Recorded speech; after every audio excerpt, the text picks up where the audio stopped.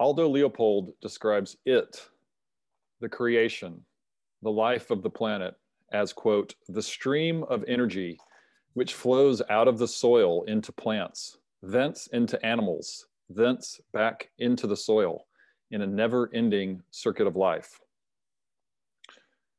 Paul Tillich argued that because, quote, sin has become such a well-known word, it has lost its power. Tillich's goal was to recapture that power, and the word he chose was separation, as in sin is separation. And with that, I want to welcome you to the All Creation podcast. I am thrilled to get to talk with author Paul Bogard. Paul is an environmental journalist, an editor, a writing professor, and a dad. He is the author of two very important books in regards to what I am calling the biospheric awakening. One of those books we're going to talk about today, that's called The Ground Beneath Us. This book explores the soil and the life in the soils on our planet and our relationships with it. And so we'll be talking about that in a moment. His previous book, The End of Night, Searching for Natural Darkness in an Age of Artificial Light, has really become sort of a manifesto for the dark sky movement. It's been translated into 5 languages other than English. Everyone that reads this book can't recommend it highly enough, which is how I feel about The Ground Beneath Us. And Paul is also editor of the anthology Let There Be Night and author of a recently released children's book, What If Night, which is a bedtime or anytime story about the thrill of exploring the dark without fear. I love this idea of exploring the dark without fear. And I love that Paul has created a story and a book for children and families on this. So I am Chris Searles. I am co-founder and executive editor of allcreation.org. And I want to share one more quick thing about Paul. I started reading The Ground Beneath Us late last week, and it has already really positively affected my life and my family life. Just simply in that it emphasizes the physical, emotional, and psychological benefits of walking and being outdoors in wilderness and experiencing open space and wilderness space. I have two stepdaughters, 11 and 13. And we're a relatively new family, have been married almost 2 years. And, you know, there are plenty of stresses for teenage girls. And we had a tough week. And then on Sunday, we went out for a good hour and a half Volksgang, a nice walk through the forest. And it changed everything. It literally transformed what had been a tense day into a beautiful family conversation over dinner. And so, Paul, thank you for that, among other things. Welcome to the All Creation podcast. Nice to be here, Chris. Thanks for having me. Let's talk about your optimal vision, your ideal vision in regards to the soil and humanity's lack of connection to it. What would the future look like if we fixed this problem of a lack of a connection to the soil? I think an ideal outcome would see us valuing the soil and understanding its significance for us, the nature of our reliance on it for our food and our future. If we were to think not so much about where we might be headed in the negative way, but where we could head in a positive way, I think it would be, as I said, just kind of a respect for soil, for its life-giving properties, and then in our actions, you know, policies and programs that would encourage the saving of soil, the good treatment of soil. I think we can get there. It's not, you know, we're not trying to do something that's impossible, and it's not, you start thinking about things like toxins that are in the environment, or certainly climate change, and those things are really tough to wrestle with. But when it comes to dealing with the soil, it's a little bit more easy to be a little bit more optimistic about it, just because we know some ways to treat it that are better than we're doing. And I think with increased awareness and understanding of its value, a better future is possible. You talk about our emotional health, physical health, our sense of identity, our ability to eat and survive, our spiritual lives, our sense of spirituality, our cognitive abilities, our developmental life, and then also the sense of tranquility. These are all, physical things in various ways. The story that really struck me the most, you were in Mexico City and you were visiting with one of the conservationists there who mentioned that they can't let their daughter, their young teenage daughter, go to play in the park across the street. It's not safe. Yeah. And that when dad took her up to the roof of their building and she saw this scenic expanse, she was moved and she said, could I come to the roof sometimes? And she has this longing for just seeing and sensing a connection to the natural world. So can you talk a little bit about this idea, things that come to your mind about our physical connections to soil? Yeah, it makes me think of Wendell Berry and forget the name of the book, but the chapter, The Body and the Earth, and just his equation of these things, the connections between our body and the body of the earth. Yeah, I think, part of, we talk about connections and disconnections. I know that's a focus for you. And we talked about the idea of Paul Tillich's sin as separation. And, if you want to talk about something that we've become disconnected from literally, and that we're separated from literally, it's hard to find a better example of that than soil. I mean, I think, when was the last time most Americans had their hands deep in the soil, and there's a lot of good things we could say about gardening and working in the yard. And I think that is one of the ways that a lot of people find this connection and find a sense of restoration and find all these positive things. But to think about, we've gone from, and statistics would back this up, but we've gone from a largely agrarian society where people were living on a farm with their hands and their hands in the soil and their feet on the natural ground, and we've now largely live in a society where we don't have our hands in the soil and our feet never touch natural ground. I mean, the closest we might get is the lawn, which we could talk about. If we say natural ground, we've definitely got to use quotation marks around that, given all the synthetic chemicals and the kind of monoculture that most people's lawns have become. But it's the separation from the natural world that both this book, The Ground Beneath Us, and my book before this, The End of Night, are about. We've become so separated from the literal natural ground, and lots of costs are associated with that. And then I would argue that becoming reconnected with that would be super positive for us, would lead us in lots of good directions. I'll sort of asterisk your last statement there by reading one of the quotes in the book. And you're talking around the area of exposure to nature and how the physicality of that is really good for us. And so here's just a short quote. If we had a medication that did this, a medication that prolonged life, that addressed very different unconnected causes of disease, that did it at no cost and with no side effects, that would be the best medication of the decade. So that speaks for itself. I think also I want to be sure and read this other passage that I loved that's about the fun that you had exploring soils. And you mentioned the woman in England, the farmer in England, the soil advocate in England. So here I'm going to read it again just a little bit. And I'm reading out loud in part because I enjoy Paul's writing so much. I am laughing too, walking this farmland with its lush grass and soft ground and obviously happy animals. I muddy my shoes and snag my sweatshirt hood on barbed wire crossing through the fence. And I think, I love this. It reminds me of skinning my knee, that happy feeling of being a little kid again, wearing his scrapes and cuts and tears as little badges from a day well spent outside. Mm. One of the statistics in the book that shocked me, I didn't know, is something like only 25% of American dirt is soil, is productive, or is ready for farming naturally. And that sort of scant percentage continues around the temperate regions of the planet, meaning England and Europe and across Asia.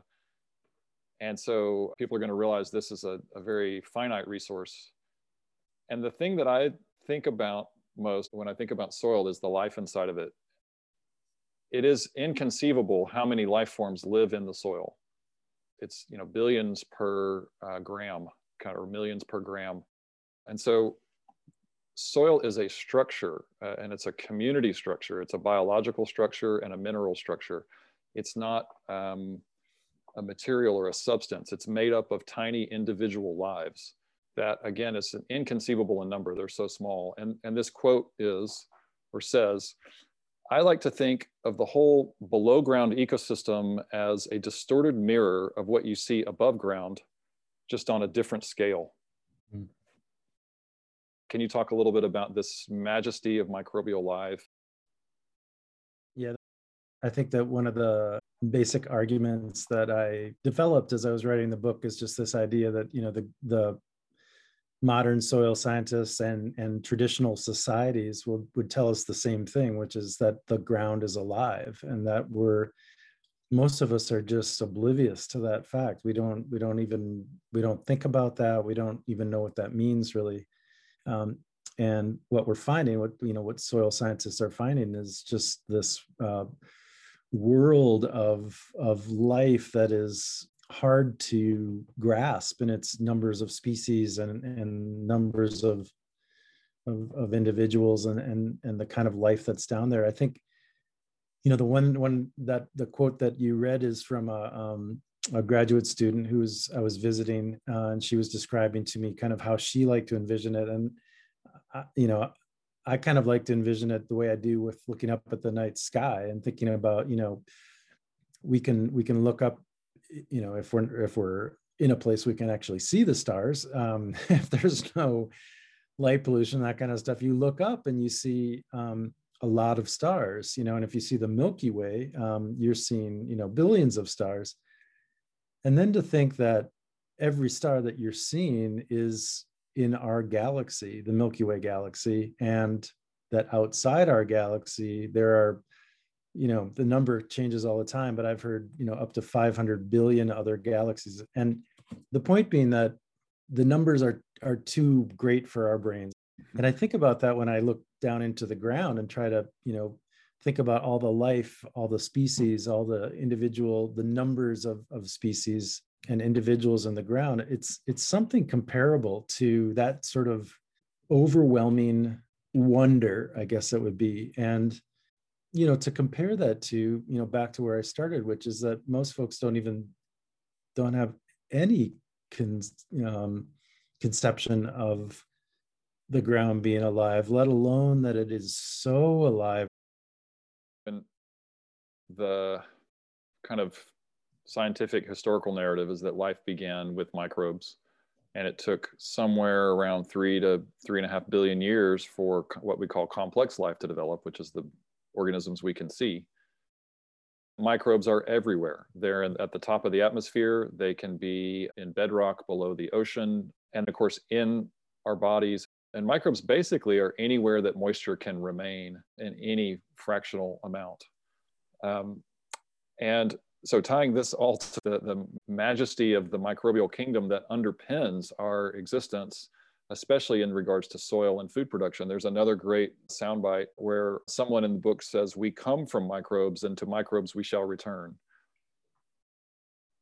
I don't think we really have time to get into that, but it kind of bridges to another thing I wanted to ask you about, which is, you know, back to Paul Tillich a little bit.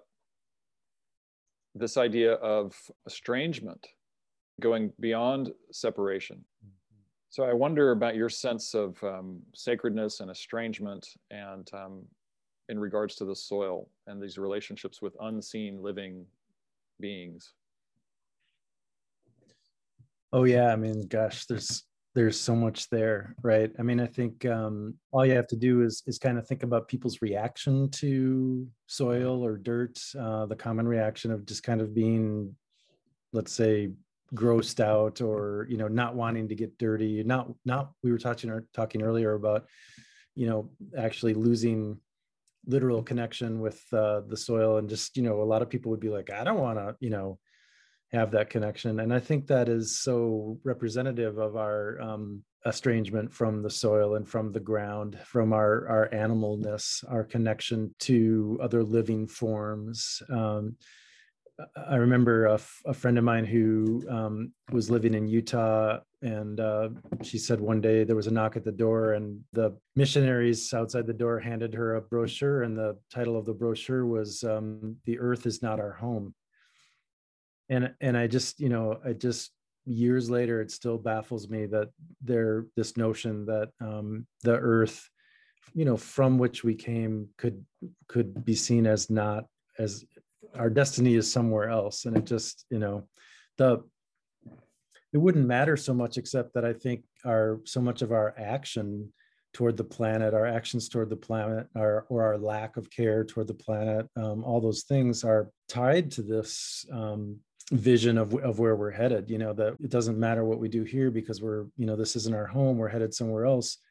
Boy, compare that to, if you want to have a positive vision of the future of what it could be, like where we started, I really do think it has something to do with helping people to understand, as I say in The End of Night, like there is nowhere to go. There's nowhere else to go. Like this is home, and this is where we would be wise to reconnect with our animal body, with the ground beneath us, all these things.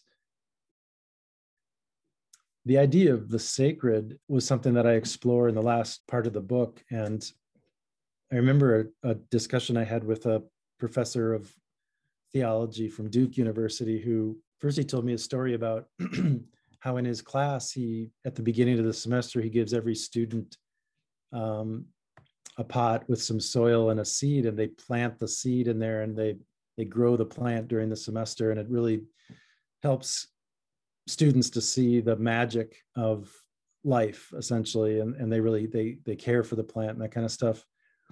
But he was the one who helped me understand this, what I kind of love, this idea of the sacred, or a sacred place, sacred ground. He said it's, essentially ground that helps us understand the connections that keep us alive. So it's understanding that this is where my food comes from. This is where my water comes from. This is where my spirit comes from. If those are the places we were talking about, Gettysburg, where you go there and you just think like, my gosh, there's so much of who we are as human beings that comes from having lived on this ground. And that's a notion of sacred that I love. And certainly the idea that we are a type of living being in connection with all other sorts of living beings. That to me also is a notion of the sacred. It's so inclusive. I feel a sense of kinship with you in that I really want to see these fundamental values that I would call, reality, biospheric reality, or the life support systems reality, become common values. And I kind of perceive that, well, we're just not finding the right ways to talk about it. We've got some great science and we've got some great conservationists, but other than that, it's a relatively small conversation. And I want to really, I guess, acknowledge that I think you have trailblazed in that regard, opening all this up. And there's another concept in the book. There's a couple other things I want to ask you about here. And another thing that really moved me is when you go to Appalachia and you've experienced firsthand the destruction of the natural environment where a fracking pad has been put in. It's so diabolical too, by the way, this kind of idea that you mention it, that we're destroying current life so we can burn old life. It sounds like the antithesis of this is the All Creation podcast. It sounds like the antithesis of a religious life to me, or a spiritual life. Yeah. And I say that having friends in fossil fuels, I'm certainly not trying to attack them, but I think we have to zoom out sometimes and take a big picture view. And so the other thing I wanted to share is the list of things we're doing wrong, just so people can hear it, because it is, we can grasp it and we can change it. So fracking, soil sealing, which is this idea of just laying concrete over soil. especially fertile soil. Also fragmentation, just the installation of roads and settlements and other types of development causes the larger ecosystem functionality to be fragmented. And if you think about your body as a biosphere, you can sort of analogize what it would do to your body if you were to fragment it in terms of its functionality. And that's something we're doing without realizing it.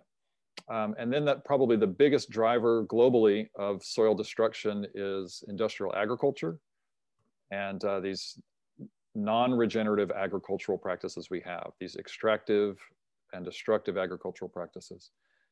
Last but not least, I think, is something I call overdraft, which is consumption without replenishment. And that's tied to all of these things, especially the farming. And we should be concerned about soil, not oil, that we literally could run out of topsoil within decades, and that the projection for the average global soil availability is that we have 60 global harvests left. So I just want to name those things as the drivers of this soil destruction and the destruction of the life in the soil. One other thing that really, really grabbed me is the invisibility and the pervasiveness of hallowed grounds and sacred soils.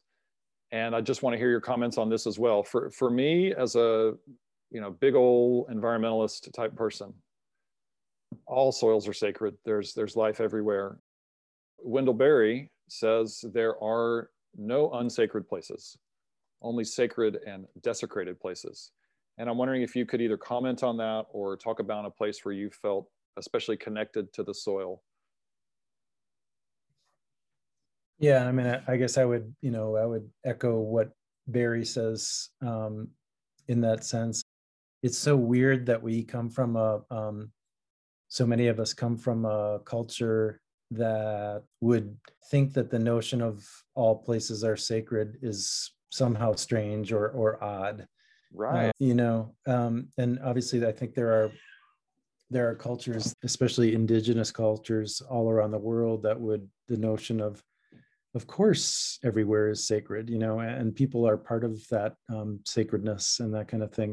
But when it comes to, sacred places, I find them everywhere. I mean, part of my motivation for writing the book was, at the time I was thinking about what to write after the end of night, I lost my dog, my Brittany, of 15 years. And I made a really conscious decision to bury her at the cabin in northern Minnesota where we'd spent so much time together. I wanted her to be in that ground, and that is certainly sacred ground to me, that place. But I think I'm with you. I mean, I just, wherever I go, I think of the planet and life as sacred, and so every place I go is certainly sacred. And boy, the desecration is everywhere. I think it's our way of life, as it were. Yeah, it really is our way of life. It's a nice way to, it's a correct way to say it, I guess I would say. And it can be hard. It can be really hard to see. I mean, all people have to do is think like, well, what do I think is sacred? And then think about how they would feel if that thing or place or whatever was mistreated or harmed or desecrated. And that's how a lot of us feel about the planet in general. Well, one more big shout out to this book, Paul. The title of the book is The Ground Beneath Us.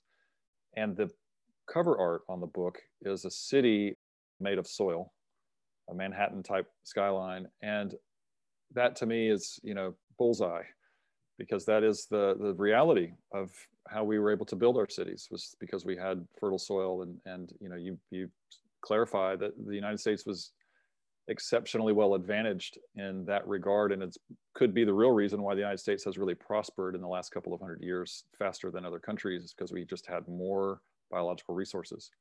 And then I also want to say, I love that cover art because it makes me think of that Jimi Hendrix song, Castles Made of Sand.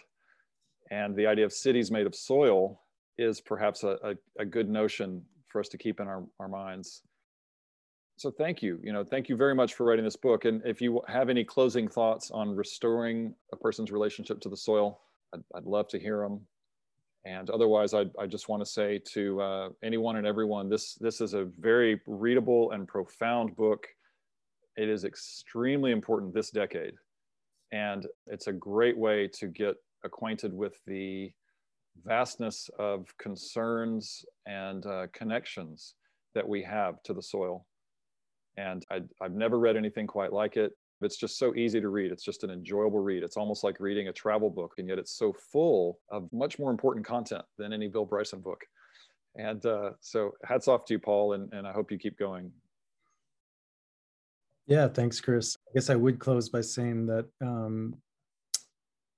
I chose the title because I wanted to get people to realize the importance of the ground at their feet, that it doesn't need to be something like the land or that kind of thing, where it's kind of like this huge, the land kind of thing. It's like just the ground at your feet is full of life.